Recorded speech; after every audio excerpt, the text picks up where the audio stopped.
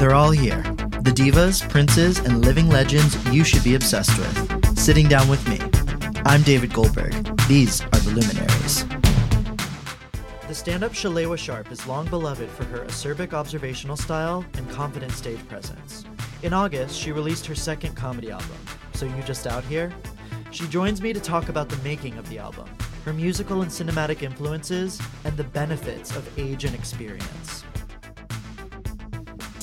Shalewa Sharpe, welcome to the Luminaries, and congratulations on your second album. Thank you very much. Thanks for having me. I listened on the way here. I listened to Frankie Knuckles to get myself into Oh, wow. Shalewa space. Oh, my goodness. I hope you don't punch anyone. It's very intense. No, I listened to the softer, gayer remix. Okay, all right. Of which there are some extant ones. Okay, Yeah. all right, all right. So, we just wrapped up Leo season. You are a Leo. Yes. And you released your album in early August, correct? I released it on the 19th, actually, late August, on my birthday, which is the most Leo thing I think I've ever done. And you had a comedy show. You had the Starfucker show that night, correct? At Yes, Union Hall. yes. So you really were... It was real Zodiac-y. It was very Zodiac-y. How are birthdays for you? Because for me, every year I plan a gigantic thing. Right. And then it's always great, but I usually have some inner contemplation of suicide. Okay, sure, And sure. every year I say, okay, we're not going to do this again. We're going to do the big celebration at another point in the year, but the actual birthday arena, we're going to keep quiet. And then you forget. Sure. But how is it for you? I mean, you're I am now at a point where I think I probably should only, if I throw anything, it should be on ages that are multiples of 5.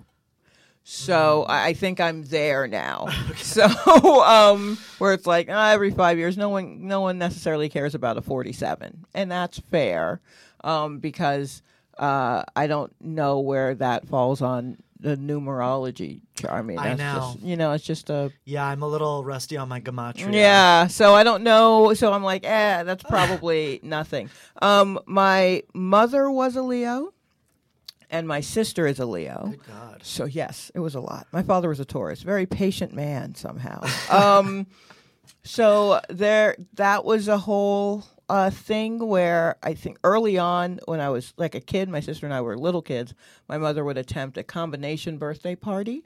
My sister's birthday is like late July, and I'm like, mid-August. So my mother's like, we'll just have a combination birthday party. But then she would invite her friends, and then it would become her birthday party. And I was like, wait, that's not, just because your birthday falls in the middle, that's not how that's supposed to work. You can't do that. Leos and Geminis, they just have to have their own space, just let them do a thing. But what we ended up doing later was just having what I called a Leo extravaganza, where it was just immediate family, just me and the 4 of them, and we get together and then be ridiculous, basically. And then my father just walk by and shrug his shoulders, like, whatever, man. There's cake and pie because one of you's a pie person instead of cake, and I'm usually the pie person. Do you have that thing with you? My mom is a Taurus, and there is that thing of like, okay, don't try this on me because you literally taught me this, and I can do it. Like, I'm a Taurus. My mom and I are both Taurus, so there is this sense of like, if you want to go, I will go down with you. Because right. I know how to be stubborn. I know how to sink into the earth until you're dead. I don't know if you and your sister, you and your mom ever had a dynamic like that. Leo-wise. Not necessarily, but I feel like my sister and my mom were very similar in a way, in that they would kind of dig in the same way, and then not necessarily acknowledge that the other. And I would just sit back and go, but wait, this is the same.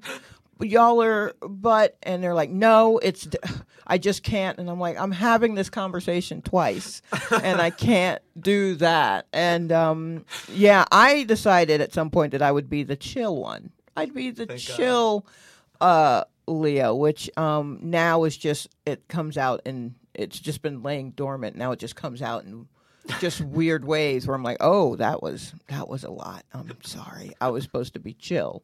But yeah, so now I'm just trying to lean into it more, I guess. But it seemed like a genius idea to have this album, which really is something to celebrate, come for your birthday. So Yeah. you really had this kind of I like juice. I'm like, there's a reason why. Here, we'll just, look, it's this thing and my birthday and it's fine. But yeah, it was, it definitely, I was like, oh wow, this is like maybe twice the comments. No, it was more like two, just more people just like, oh, hey, not realizing one or the other. Yeah. So they would go, oh, happy birthday. Or they're like, oh, congrats on your album. That and I'm like, happened to me. oh, that's fine. Yeah, that's good. That's great. Either one is great. I don't need both from you. It's not that important of an age. So when did you record the album? And what I'm curious about kind of the trajectory from deciding you wanted to do a second album, doing the second album, and it coming out. It is never my idea to do an album. It's never been my idea to do an album. Not at this point. I feel like everything is too soon. You're all moving too fast. Where are you going? Where's the fire? Is how I've been like a crotchety old man since I was like 15. So I'm just like, why do we got to capture it? But that's basically what happened. It's on a label called Little Lamb Recordings. Okay. And the owners of that label, a young man named Jason Lamb and a young lady named Shanali Bomick, and she and I go way back to Atlanta days. And so she has this label, and they have a band together, Tiger and Monkeys, and they put out their albums on it. And she also was in a comedy sketch group called Variety Shack. Okay. So she worked with like Chelsea Peretti and Andrea Rosen, and they were fairly well known about 10 years ago or whatever. So she knows a lot of people, a lot of comedy people. So she just decided, you know what, I've got this label. Why don't I just put out some comedians that I know don't have records or people need to know about or anything like that. So she was like, we need to do a record together. And I'm like, all right, because that's how I agreed to the first. Yeah, sure, okay. And so we got together, and she had her whole pitch, just like, here's how it would work, and you would get that, blah blah blah. And I'm like, yeah, it's all fine. I mean, I don't do details, and yes, that is the chill, Leo. Let it come to you. Yeah, it'll all whatever. So I recorded it at Union Hall in Brooklyn in January, the end of January. Okay. And then I just kind of hoped that it would work out. You know what I mean? We're on standby. Here we are. And so, all of that where I listened to it, it was the right time to record the things that I had been saying, because I'd been saying them long enough that I was tired of them. Yeah. And I didn't want to get to where when I said them, people could tell I was tired of them, and then they didn't respond, and then I just have a dud of all of this time. And it was also kind of keeping me from coming up with new stuff. I was just kind of remixing stuff I was already saying. And so I was like, let me just go ahead and get it down, and then hopefully my brain will go, okay, well, here's maybe another idea. We're still waiting on that. But yeah, we're still kind of, it's real wiggly right now on new stuff. But yeah, it was great. My sister came up to New York from Atlanta to see me record it because she had missed the first recording. And so she was like, oh yeah, that was good. I mean, I'm still the funniest one, but that was good. So, all of that. And, yeah, and so we're like, okay, let's put it out. And even when deciding on a day, Shanali was like, well, we can put it out on Tuesday because, we're old school indie rock people and records come out on Tuesday, so that's when we can do it. So let's do it like August 20th. And I was like, okay, yeah, that's the day after my birthday. That's fine. We can do that.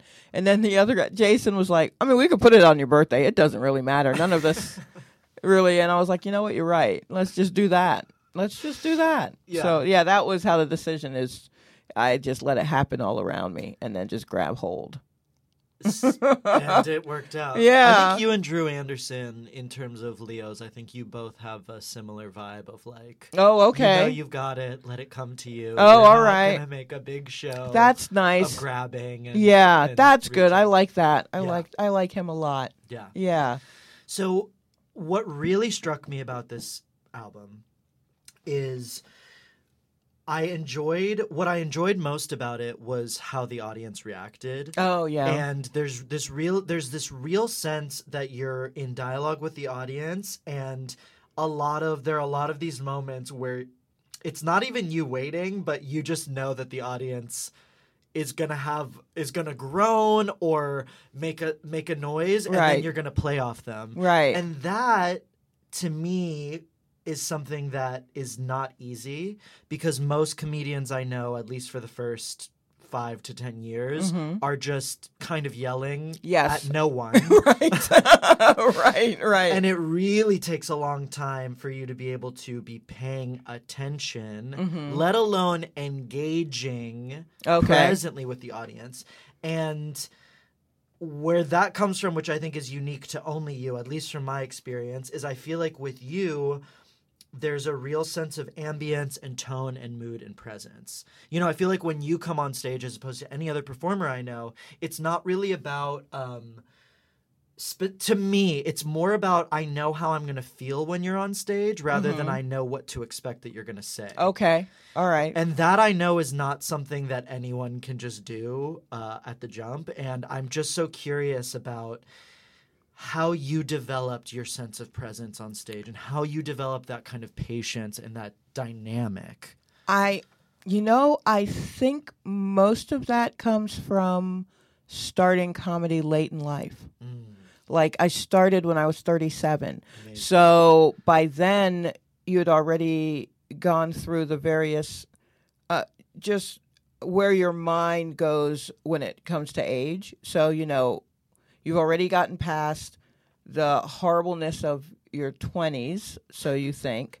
So that happens until you hit like 27, and then you think, all right, I'm done with my 20s. I've done all the horrible things I'm going to do. Now I'm an adult. I've seen some shit. And then you actually hit 30, and there's some you don't even know it's going to, and you're like, oh, this is a different thing. And so I got through all of that, and then you try to fight back while you're in your early 30s, and then by the time you get like late 30s, you're like, oh, so it's just going to do this over and over. All right, well, then I guess I need to, and so that's kind of where I was when I started, like, well, I guess I might as well just give this a shot, since this is something I'd wanted to do for a long time. And I also, so I go out there just like, here is how I'm going to present it to you. Here's my essay.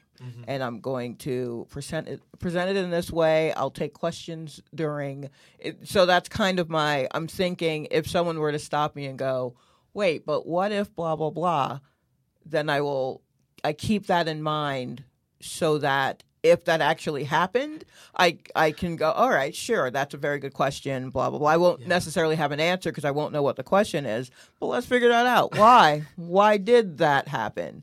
And sometimes that's what goes into coming up with the jokes, too, is the built-in question, instead of just like, you all see it, right? Okay, moving on. It's like, no, I don't know if I can make that leap with you. And I understand. Let's see how can I explain what it is that, And also, I give people a minute to think about it, so it's not relentless. Yes, and that's exhausting. Yeah, it's just, I'm not going to be thrown, because I'm not necessarily a setup punchline person where it's just like, blah, blah, blah, blah, blah, blah, blah, blah, blah, blah. It's not necessarily going to be that kind of math. And for you to get why I would react to something in a joke the way I do, I need you to kind of feel it. So even if it's not your reaction, you can see, oh, this is what that would bring up. Oh, okay, so that's how you dealt with it, So I just want to give everyone a minute to just go, oh yeah, basically just have a moment, and then I will continue. But yeah, I didn't notice while I was on stage, but in listening back to the album, there's a young man, and I vaguely remember a person sitting at a particular spot, enjoying the set, but later I can hear him on the recording, like, reacting and, like, say, like, that's deep, And I'm like, and I was like, who was that? I don't know who that was. That was just a person who came to this show. I'll never know who that was. Park Slope. Yeah, in Park Slope. And it just destroyed me when I realized that was going on. I was like, wow, he's going through it with me. Okay, he's there. He's in it with me. Come on, let's go, man. Oh, it's so great. So this means you're coming on a decade of stand-up. Yeah, okay. yeah. It's interesting because I do think some things that I think it's impossible to do comedy or any sort of performance in your 20s without thinking that I just should be making fun of myself. I just think it's almost when you're in your 20s, it's just let me just rip into myself because it's so easy, of course. Right. And I do wonder if being able to start at 37 when you've probably hopefully gained some modicum of self-respect. Right, a little bit, hopefully. I assume that changed maybe the way, not your trajectory, but maybe if you look back on the last 10 years, maybe it gave you a bit of a cleaner start, or maybe it was less rocky. I'm just curious. It was, it probably, it was rocky in that I still have major hurdles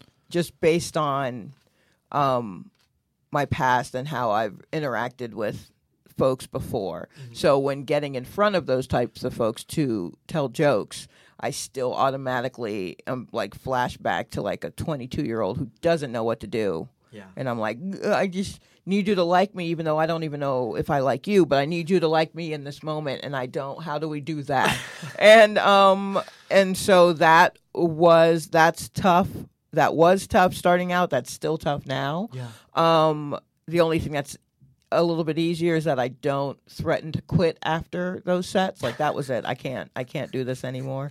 They don't like me, and I'm too old for this. Yeah, too old for what this. am I doing? Why am I trying to get a room full of young folks? And so even now, I'm just like, I can see in your eyes, young people, that you don't quite get what I'm saying. But at some point, something's going to happen, and you're going to go, that old lady was right. Remember when we saw that old lady? That sage. Yeah, exactly. She had something. But yeah, it was, but luckily, because I already had some semblance of a voice just from hanging out with friends and having a sense of humor that was already kind of baked in. Yeah. So I wasn't necessarily like listening to a bunch of comedy albums to kind of figure out who I wanted to sound like. Or seeing who else on the scene. That's such a thing. Yeah. Today. Especially like if you look at gay comedians, many have a similar voice because it gets passed around. Right. Yes. Yeah, for sure. And it's like it's also based on where you started sometimes. There's a Chicago voice. There's an Atlanta speed. There's definitely an LA thing that LA women tend to do that I'm like, oh, okay, that's when I was out there for a while. I was like, oh, okay, so you all do this. That's fine. It's just nice to know this is what your sound is. Right. And I didn't even think about what the Atlanta voice would be until when I kind of really watched us, and I was like, oh, it's hot, so we're slower. Right. And we give you a second to just kind of. Amazing. Yeah, we're not moving fast. It's too hot. And then it's humid. Then in New York. In New York, it's just zip, zip, zip, exactly. zip, zip, zip. And so, yeah, it's, so it's interesting to track that. And, and I'm sure there are comedians that I enjoy and would love to kind of pilfer from and try to figure out, but I just kind of say I'm really set in my ways at this point. Good. And so I'm just like, well, this is how I processed it, and this is what I'm kind of going for. And it is more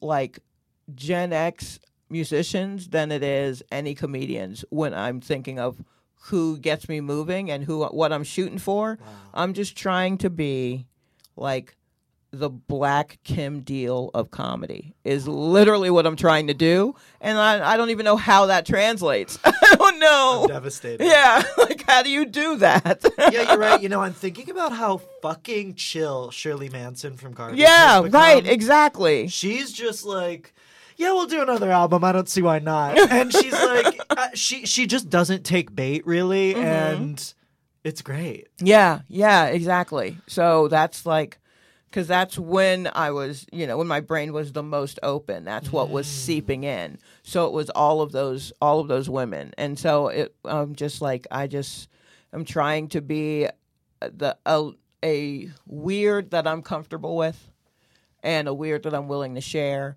and just kind of go from there. And so that's more of an influence than comedians. Although, that was like the time of Janine. So anyone worth their weight in gold was attempting to do some sort of Janine. And I'm a very big Janine fan, and I feel like a lot of people in today's comedy don't give her due, like they don't understand. But in a way that's been helpful because no one is truly aware how much of a Janine I'm doing. Yeah. I did a stick or treat, the first stick or treat show where comedians will do their version of a very famous comic for Halloween. You dress up like them. You do a 2-minute set as that comedian. And so I was like, well, I guess I'll be Janine. I think she's the only person I could probably pull off. Yeah, I can see and I went out and I had folders, a notebook, takeout menus, all kinds of stuff, and just was very scattershot, but still would come in with a laser sharp thing and everything. And later I saw Ted Alexandro, who started, came up with her, and he was like, that was dead on. Like, you really, and I was just like, thank you. Oh, what an honor. I truly appreciate that. Yeah. My dad took me when I was a kid. We'd go to Blockbuster every weekend and rent Romeo and Michelle's high school reunion. Okay. And what she does is still, I think, ahead of the present in that movie of like self-aware, pitch black. Right. And only a certain frequency got it. I mean, a lot of gay men were just like, what just happened? Right. And have you ever listened to her Marc Maron interview? Have I? I probably have, I think it's been a long time. It's incredible because he's, of course, he's so, okay. Yes. He just is not aware of certain consequences that women in the Gen X world would have to face that he never had to face. And they're talking about Air America and George Bush and 9/11. Oh, right. And she's like, oh, yeah, I lost my career. I got death threats. And he's like, really? And she's like, yeah, Mark, yeah. Like, she's so, again, there is that aspect of like, yeah, I get it. What are you going to throw at me? Right, yes. So much has already come at, like, why are you? Yeah. What? How do you not? And I you're can't not even get a rise. Yeah, I can't even be angry because so many people seem to not know that it's like, well, I guess you all are just going to have to be in the dark then. So I'm just going to keep doing what I'm doing. Yeah. Yeah. So once you decide to take your head out of the sand and truly look around, you may see that quite a few things are on fire. But, I mean, you can kind of get through that however you can. But the voice thing is really interesting because throughout my 20s, I have decided that everything I've been doing has not been authentic to me. This is not my voice. We're burning it all down and never again. And then a year later, I crawl out and we start again in the cycle. It's like Ragnarok. Right. And yeah, I guess I understand how it's essential and it's painful because I did a lot of it in public, not in such a big public eye, but in front of people I admire. And usually they're more patient with it than I am. But I guess there is something to be said for stepping on stage and being like, this is who I am already. Yeah. And patience. It also, I had the patience to deal with some of the other stuff that comes with it. Like, okay, I see how these things are. All right, I see how you move. And that's the other, being able to identify how people move, just how they, like, they don't even realize they're putting it out there. But I'm like, oh, okay, you're kind of like these would be your reactions to this kind of situation. I shall adjust accordingly when dealing with you or whatever. So it's just also to just try and stay sane is to do that. But yeah, it's very like, this is what I think is funny, and I've spoken in this way long enough, and people have laughed with me long enough that I know there's something to it. Yeah. So I'm just going to do it in that way. I can't. I don't think I can change it at this point, and it would definitely read false if I did. So and you can read. You have that bullshit. Right, yeah. I also think comes with age. Yeah, yeah. So I have, and this is not an exaggeration, I've had 23-year-old comedians in the last month tell me that they're not doing enough and that things aren't happening for them fast enough. Yeah, that seems right. Yeah, because you're 23, you're right out of college, And or you're not like, Jabuki. yeah. I mean, that's touched by the hand of the Lord. That's not all of us. We're not all going to do that. Maybe you've gotten a degree. Either way, you're still in list form. So you're like, you're still like, I'm being graded and I got to graduate to the next. And it's like, no. Because if you weren't doing this and then say you just got a job.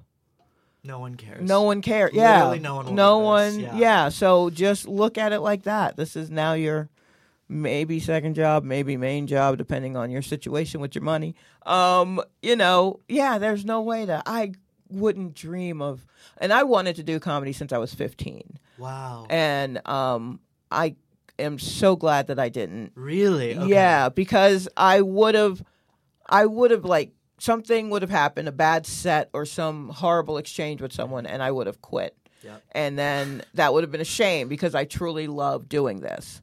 I also could have kept going, but I'm pretty lazy, and I was at an extra level of lazy back in the day. Yeah, so I'm during the porn store. Yeah. SVU. Yes, all of that. Saga, yeah. So I definitely that was the time of like where we thought we knew it all. A lot of my coworkers and I, we were close. We worked well together because we were all like the same age. So we were all like 27, 28. Oh, I'm 29. So I know everything. I've seen it all. Bring it on. You can't throw anything at me. You can't. Yeah, and to prove it, I'm going to work in a porn store just to show you how chill I am with everything. Yep, and then that was for sure my most judgmental moment of my life. For sure. And I'm judgy, of course, but at that point I was just like full on around like the most diverse group of people in the world and just proving like, hey, I'm out here, I can hang with them. And at some point, yes, but also no, because I've already got these like, look, I'm doing this, so now what can you do? And you think you know all the stuff and you don't. And you're just trying to prove to others that you're grown. Oh, it's a nightmare. It is an absolute nightmare. I'm glad I did it in that place, though. Well, it's crazy because that to me is Twitter. Like, it's everyone my age, gays and liberals, who are like, no, I actually am the coolest and most radical. But then the second there's something, everyone just goes, of course, manic, judgmental, moralistic, terroristic. And it's like, okay, well, we're not that chill, apparently. Yeah. You're like, it's not. Come on, everyone, calm down. wait, hold on. But yeah, I love that part of my life, but it was a lot. So when I got out of that, it took a toll on me because it's just like, oh man, I just went through and normalized a lot of stuff that it's like, yeah, this is just what it is. But I was hard on myself in a way that I shouldn't have been. I was hard on others in a way that I shouldn't have been. And that was just like with personal relationships. And I was just exhausted by the time I got out of there. And so, and I left, and it's in just like not the most dramatic fashion, but definitely dramatic for me. Just like, well, I don't need you anyway. All I need is a job. You guys need the store, like that one. Kind of thing. That's a big one. And then I, went out and I got a job, and I was like, oh, well, that was a lot. Yeah, what am I doing? And so then I was very sad and just super. I guess it was just a depressive episode. And I got a job. It was a terrible job, but I had to pay rent. And then I ended up moving with a friend and tried to slowly build my way back to what I understood. And this was in Atlanta? This was all in Atlanta, okay. yeah. And so I finally, you get a job at a bookstore. And you interact with people, and you learn, like, oh, this is how everyone's been acting outside of, like, in the daytime. And my whole life was from 6 p.m. to 4 a.m. Like, that's the kind of life I was living, where you're just out. Oh, man, everything's just out there. I mean, I was leaving my shift at 2 and then going to a club in Atlanta called MJQ Concourse, and that was back when Last Call was like at 3:45. Yes. So I'm doing 8-hour shift, and I'm doing like 2.5 hours, just at the club. Wow. Just at 5 nights a week, and just like, yep, this is how we're living, and it's like, oh no, I can't do this. Yeah. This is hard. This is hard. Why did I think I knew everything? I didn't know everything. I was just at the club. We all are a mess here at the club, and that's fine. And everyone went their own ways with it or whatever, and I still try to keep up with folks. But it's like, it's a lot. So once you have, like, serious relationships and, like, friendships, not even just, like, romantic ones, but just friendships, like, implode and attempt to rebuild and implode again over and over. By the time I decided to do comedy and people were all wrapped up in the drama of things, I was like, I mean, I can do a little bit of this with you, but I can't do all of this. Like, I'll get worked up over that person and that person. Okay, I'll confide in you. And I'll probably talk to you a little bit. And then that's about it. Because you had this thing that you needed to be doing. Yeah. Not more important, but requires real focus. Yeah. And it requires you to take yourself seriously and not stay down in that. Right. Yeah. Nonsense. Like, oh, I want to do this. This isn't. I'm like, you guys are going through your MJQ moment right now. Right. You guys are out late at night. You're doing a thing. You have some sort of purpose, and I get it. But I also have this day job, and I'm doing this at night because I enjoy doing it, and I want to see where it leads for me since I've been waiting for so long. So, I mean, we'll see what happens, but I'm just going to keep chugging along and try not to get too bogged into stuff. When did you come to New York? In 2013. Okay. And I was about 3.5 years into comedy. And that is like the magic time in comedy where you think, yeah, I'm doing it. I'm killing it. Mm-hmm. Let me just go ahead and let me show them what's what up there in New York. That's insane.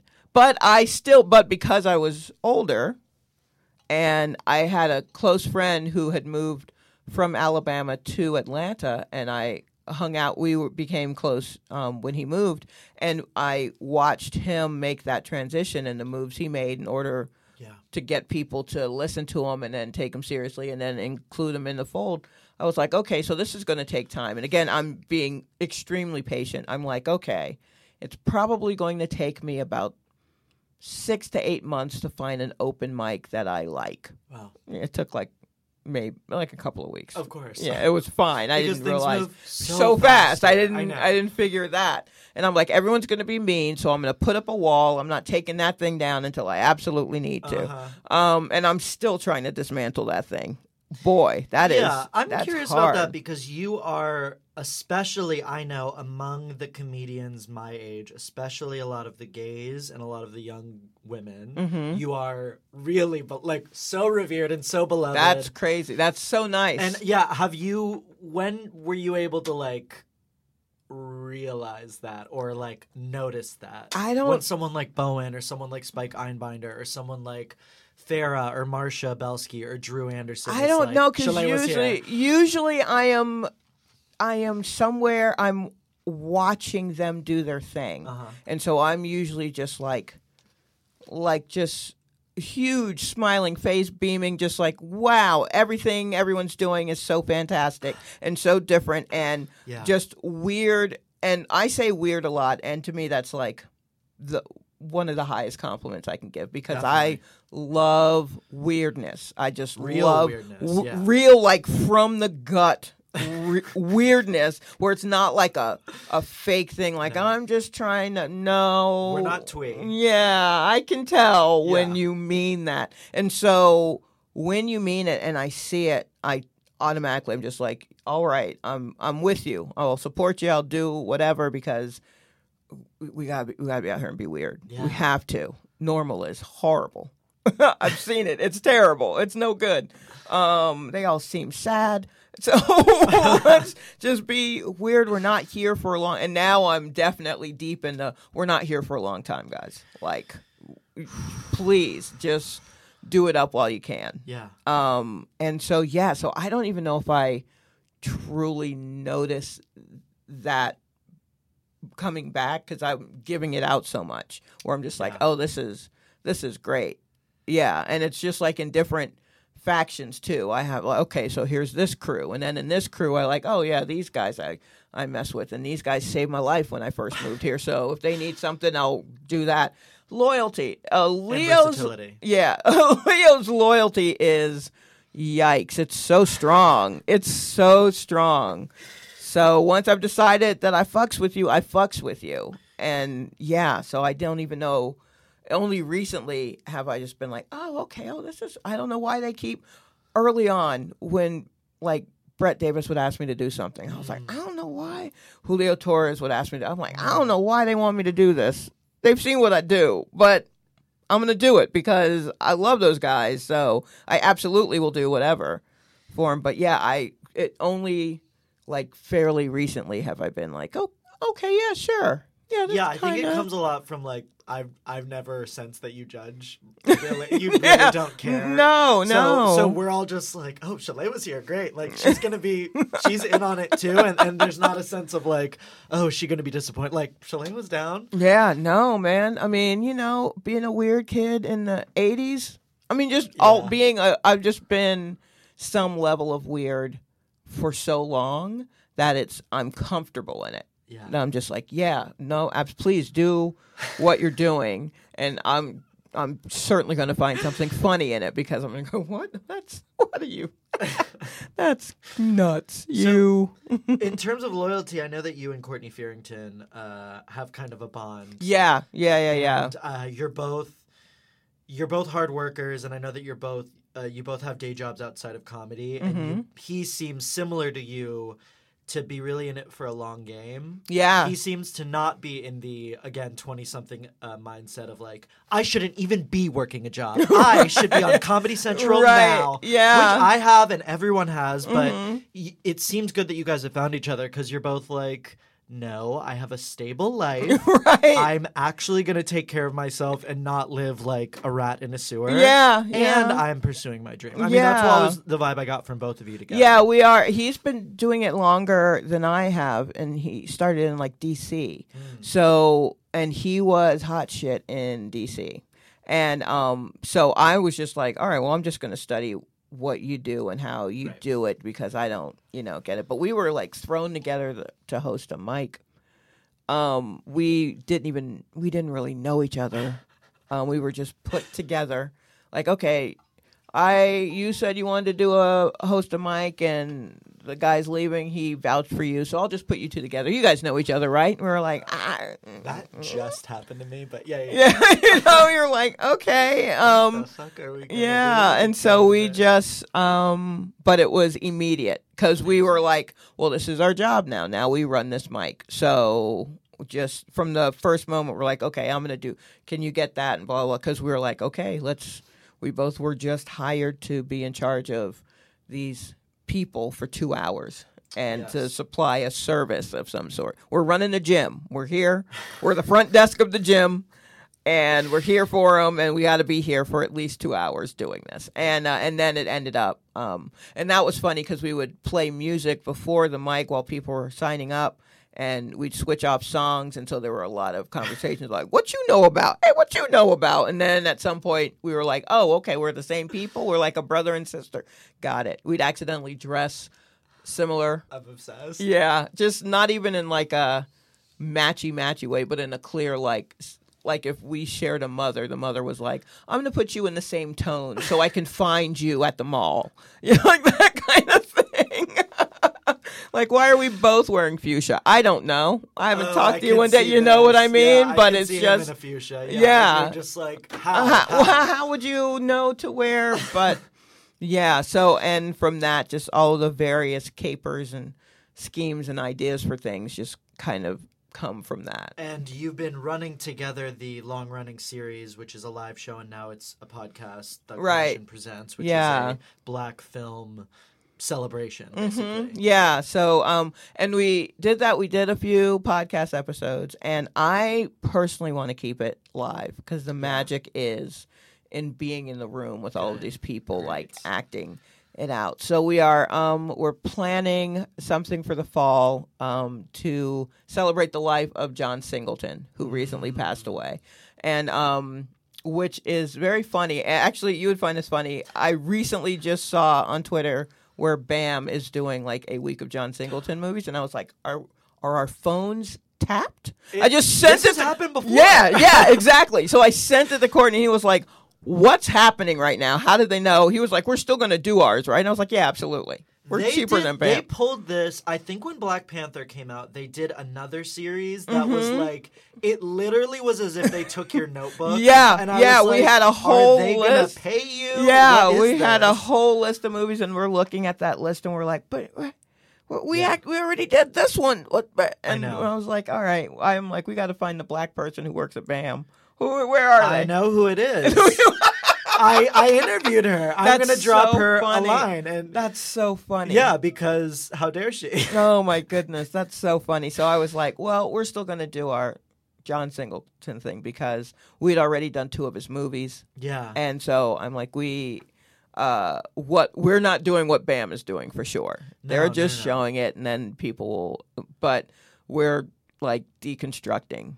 And it's a real back and forth with. We encourage people to talk because there's going to be black people in the movie theater. You're going to talk back, and then we're gonna, we're giving away stuff at like. And you do the thing, which is this is to me the mark of a good critic is you really appreciate highbrow and lowbrow content, which is critical. Yeah, because otherwise it's predictable. Yes, exactly. It's going to be the same 3 movies over and over again. But if you really are finding those gems from your childhood, if you're digging deep, you're like, oh wait, this, and then you find something and you watch it with your current adult eyes, and you're like, oh my gosh, I can't believe.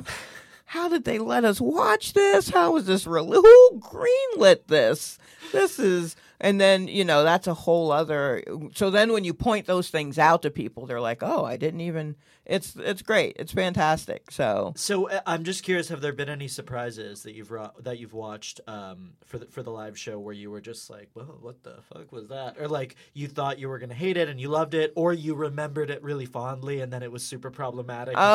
We were really excited to do Baby Boy. That was the first one. And then when we sat down to watch Baby Boy, I was like, this is longer than I remember. And I was like, I feel like the other way went. I don't remember these parts, but it's because I was used to seeing it on cable, so I'm used to like commercial breaks and parts being taken out. Yeah. And I was like, oh, well, this is this is a completely different context.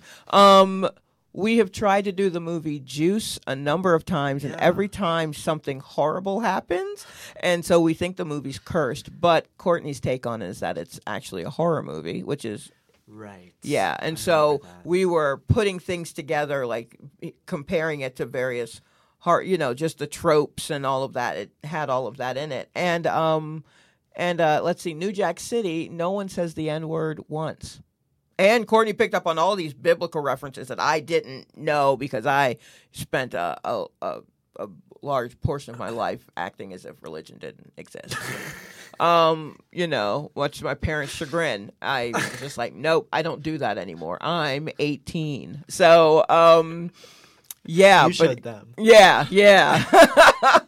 But, so he found all of these biblical references, and then he noticed, and it never uses the N-word in it. And I'm like, what? But this movie's like 2. Wow. What? Yeah, never did.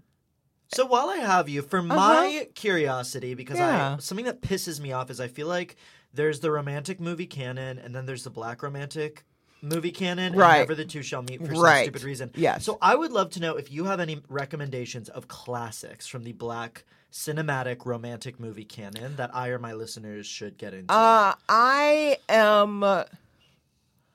am very sweet on Beauty Shop with Queen Shalewa? Latifah. Okay. I love that movie. Okay, stop. Everyone, I don't care if you're driving. Stop what you're doing. Beauty Shop. Okay. The white gay is going to interrupt the black woman right now.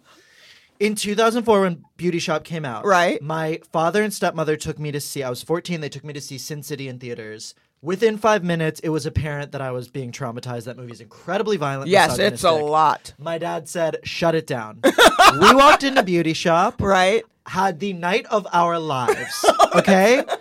That summer, when we flew to Israel and back from Israel, it's a 12-hour flight. What movie is on repeat? And what movie did I watch 4 times on the plane? I know every goddamn line. That movie is a classic. It really is. Excellent. Yeah. In terms of line delivery, just like speed, it really has that like 30 Rock level of like, and the whole plot line about when she hires the hot, possibly gay barber, and all the women are lining up, and there's the bald woman, and she says, "What's he gonna do? Braid your scalp?" Like, yeah, it's so great. I mean, first of all, I think Queen Latifah, I don't know if people have truly given her props for her acting, for her comedic timing, for her choices to go big. She can go bigger than you. She can. She goes, and when the Oscars are calling, she'll go big. She'll go big. Absolutely. So I just thought she was great in that, and I think within the the barbershop universe. Yes. I don't think they pay enough attention to Beauty Shop, which was a spin-off technically of that, and I think that every time it's on, I'm like, oh, sorry, Beauty Shop's on. I agree. Like, I gotta watch it. So I think hardly anyone mentions that as a really good rom-com, because it is. Yeah, she gets with Digimon Husu, yes, right? Who's like he's a pianist. He lives upstairs. upstairs. The whole thing. Yeah, absolutely. Yeah, that's a great one. I actually think of in the Barbershop extended universe, I think Barbershop 3 is excellent. Yeah. All of them. And Common looks really good in it. Yep, you can always go to Common for it. I'm like, we need eye candy. Bring Common in. Eve looks great. Yeah, I also like I like Brown Sugar, the movie Brown Sugar. I really liked it a lot because of all of the hip hop talk. Okay. Is Brown Sugar Sanaa Lathan? Am I getting that confused? Yes. Okay. Sanaa Lathan and Taye Diggs. Oof, okay. Yeah. So it was very, and Queen Latifah's in that as well, and Mos Def is in it as just like, who's kind of sweet on Queen Latifah and is like tongue-tied around her. Amazing. And that's great because you don't get to see him be like goofy like that. He's always the epitome of cool. Yeah. And he's just like, and she's like, what's wrong with this little one? And I think it's really for just like what you want out of a good rom-com, it delivers. And when we did that Thug Passion piece for Time Out, I think Courtney had that joke, or maybe you did it together about like, what was going on with Taye Diggs back then where he was in every goddamn one of those movies? All of the movies. I think everyone just decided he's the prettiest one right now. He's the prettiest one. Let's put him in all of the movies. He hasn't married a white woman yet. He still has his credibility. Yeah, right. Just throw him in there. Just put him in there.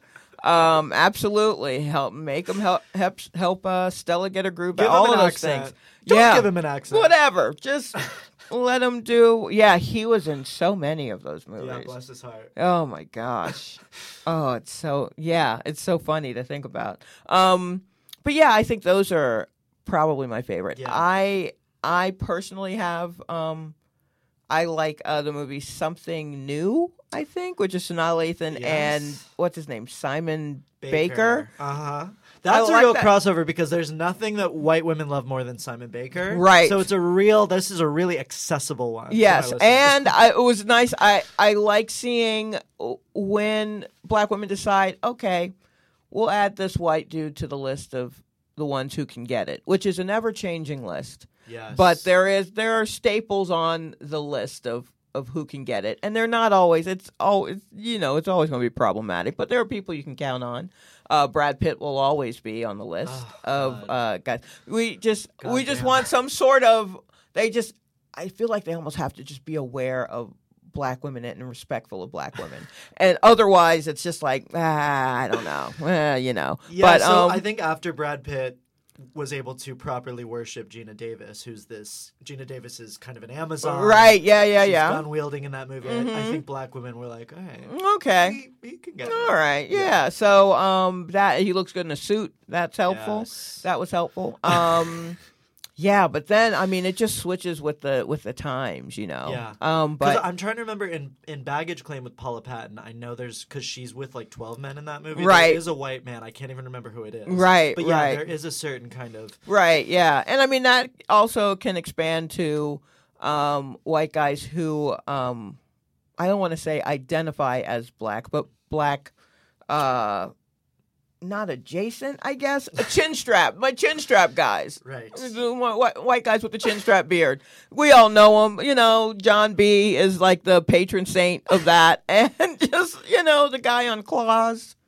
Oh, yeah. Yeah, like sure. that. And the drug dealer on Euphoria. That kind of. Yes. What's his name on Shameless? What's her name? He used to be on Reba, then he got even hotter. Oh yeah. Shanola Hampton's husband on Shameless. Okay. It's like, like he that come kind on of the arc. Yes. Wherever we're going. Yeah, it's definitely like there's a whole thing. And again, I am speaking in generalizations, but but there's something to it. I'm sure even if you're like she's wrong, if you're listening and you're saying she's wrong, some name just popped in your head and you're like, okay, well wait, no, there is that guy. So let me ask you while I have you, what are your thoughts on the Coming to America reboot? Not reboot, sequel. I think Coming to America is it's a near perfect movie. It is, to me, if I think of movies that were when I grew up in my parents' house with cable. Yeah. If you think of, and this is something that maybe this is only for children before the Netflix age.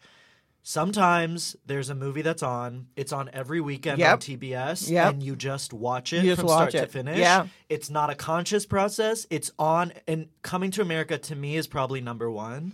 Yeah, it was played a lot. I think it holds up extremely well. Like if you're just watching it for the first time now with no real context, I agree. you are still just cry laughing at a lot of points, and you don't need to know how ubiquitous Jerry curls were in the 80s. Like it'll still hit you hard. But but yeah, I don't know if it's necessary.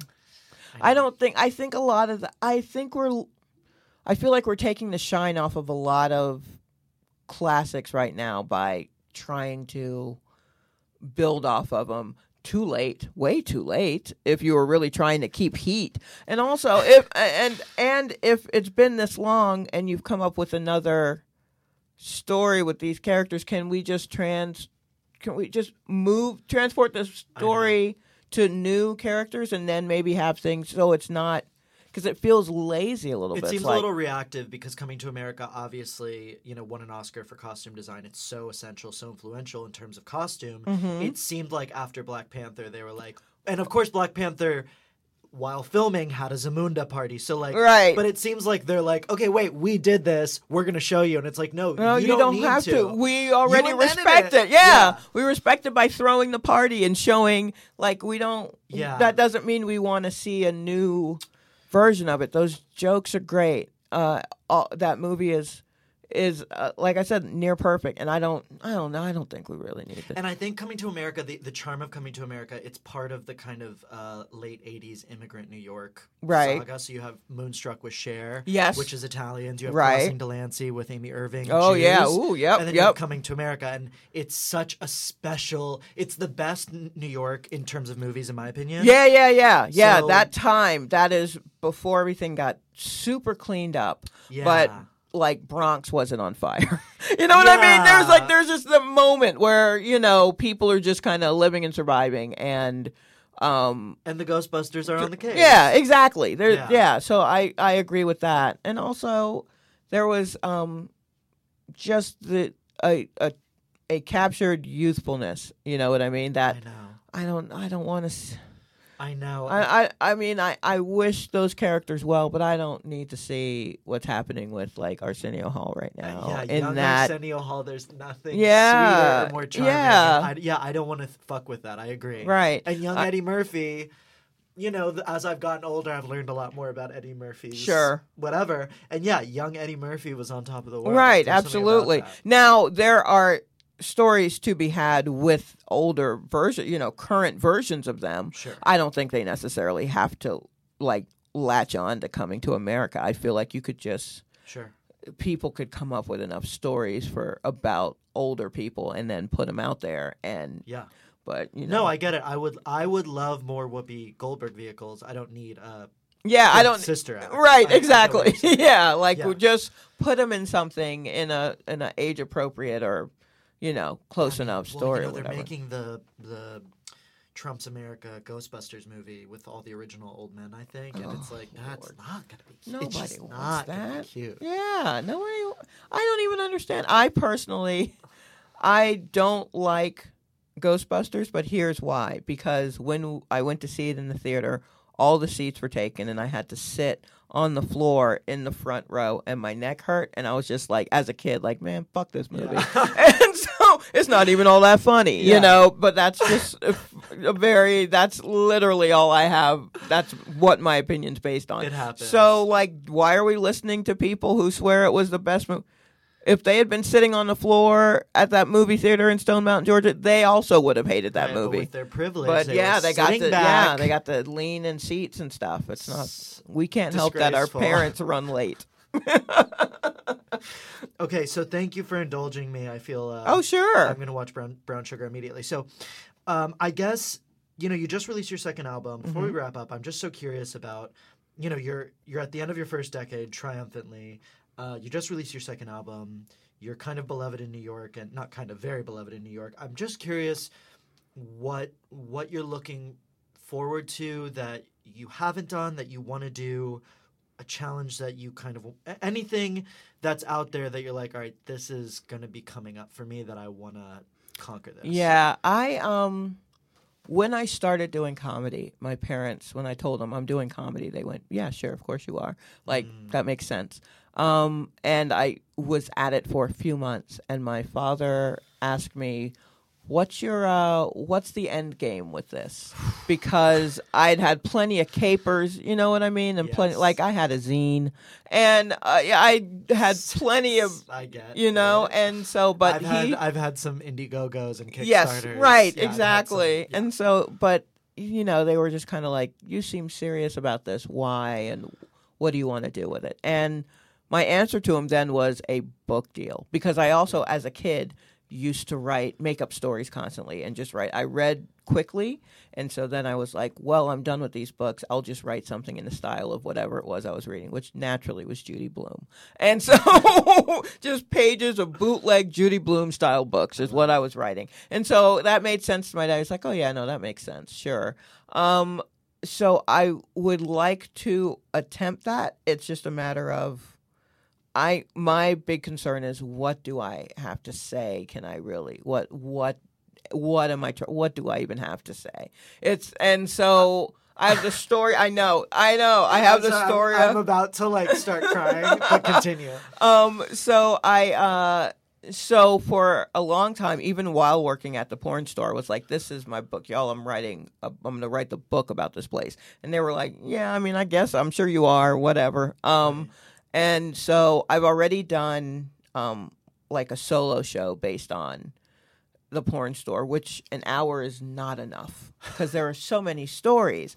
So perhaps a trilogy. Yeah. So now it's like, okay, I'm ready to talk about, like, I could talk about it any time. I never talked about the porn store in my comedy. So 10 years of stand-up, never discussed it at length. And so once I started doing that solo show, I was like, yeah, I can do this like for hours, just talk about this. And I'm like, I need to capture it in some way. So that is where I am now. I would like to take the teeniest break from stand-up and like try to just blurt it all out, just get it out, whatever it is I'm trying to say. Because currently I'm overthinking it, like how you are. Yeah, I'm like, how do I express? But then will that upset? And I'm like, no, I'm just gonna have to just start doing it and figure shit out. Yeah. And I mean, and I know that because that's how I even got to this point. Of course. So so that's kind of what is weighing the heaviest on me right now. Okay. Is I'm ready to get that story out, I think, in some way. And then once I do that, I don't know, maybe I'll start making up stuff again. I mean, it's so funny because everyone my age is in this like horrible Ouroboros cannibalistic snake eating its own tail thing of like, well, I'm having experiences so that I have something to talk about on stage or something to write about. And even me, I'm like, oh, I'll go dance, then I'll write an essay about it. You actually had like a good chunk of time where you were just at the club in Atlanta, at the porn store, living. Right. And I know you've lost both your parents. Like, you clearly have a rich bastion of experience. Yeah. And I think you'll never run out of stories, even if it becomes fiction. You're never going to run out of life experience. Yeah, that's what I'm hoping, because I've thought of things about dealing with my parents dying and the grief with that, or the lack of dealing with it. And so that was another thing. I'm like, well, once I really try to start dealing with that, I know the way that I deal with things best is to write it out. I have diaries and journals out the wazoo, just from the time I was 9. And so, I'm like, writing it out is how I handle things. So I'm just trying to get back to that muscle again, because then I know I'll feel comfortable, and then I'll just, who knows what will come out of me. But right now I'm still too in my head about it. So. A few weeks ago, I sat down with Ruby McAllister, and she was like, oh, she's great. She's so fantastic. Yep, I believe that for sure. She said to me, she was like, you're going to need to start writing a book of essays. And I was like, yes, okay. And I remember I was like, what would it be about? Do I have enough? And then I had that moment when I got home and I looked on my floor where I have 25 notebooks from the last decade. And I was like, why do I tell myself? Yeah, why would I tell myself this idiotic nonsense about, what do you have to say? You don't, nothing's happened. You don't have a voice. And it's like, well, I've clearly been talking about something to myself for the last. Right, exactly. So I mean, I go back and read it, and someone else might want to see a better version of that instead of just like me bleeding on the page, So I've been trying to do an essay a week and perform it somewhere. Oh, and nice. It's been good because like knowing I have to perform it gives me a little bit of a push. And just there is something about with an essay as opposed to like a set where you are working on it and tinkering it, but like the meat's out there. Right. Once you've written it, it's done and you can kind of keep moving. And it is nice because I think with stand-up it's this like it probably takes a lot longer. It's amorphous. There's no there's changes to. There is a joke that's on both of my albums. Yeah, that I just happen to love that joke. But in between the time that I recorded it first and then the second time, I added stuff to it. I've changed inflection on it. Like I've got a different different leading and all. And I was just like, I'm just gonna do it again. Yeah. And I'll, and then if I record a third one, I may put it on there again. That may just be my thing, is that, man, she really likes this joke. I mean, why do I have to? Only for the fans. Yeah, exactly. Why do I have to burn everything? I'm not, who cares? But similar to what you said about recording this album, it sounds like maybe when you work on the book or whatever the next step is, there will be a relief in like, I did this, it's done. Yes. Rather than like, this thing is constantly going. Yeah. You can be like, Here it is. It's out. It's out. Boom. That's it. That might be nice. That might be a nice relief. Yeah, that certainly will be. It certainly will be. So, Shalewa Sharpe, where can people be following you? I am on, I guess, as many of the social media things as I am aware of. Yeah. At Silky Jumbo. All one word, traditional spelling. Famously in 2008, Shalewa was known on Twitter as Killmonger's mama. Yeah. Classically. But yeah, she will always be Silky Jumbo. Always Silky Jumbo. It's Yeah, classic. Yeah.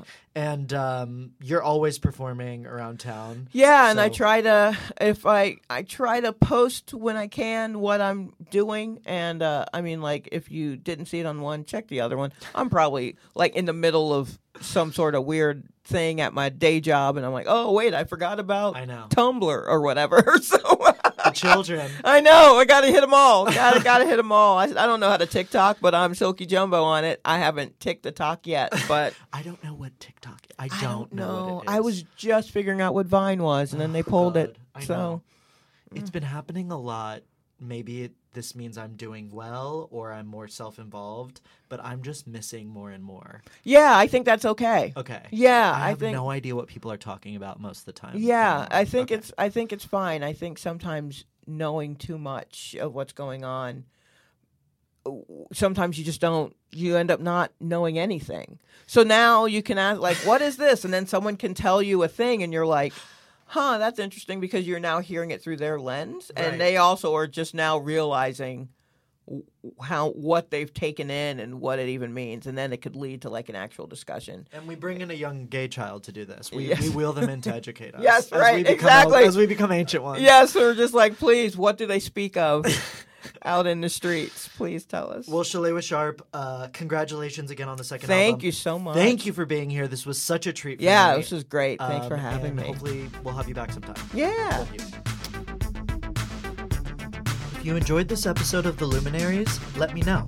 Give me a 5-star rating on iTunes. Write a glowing encomio. Share it on your Instagram stories. Email it to your Aunt Joan.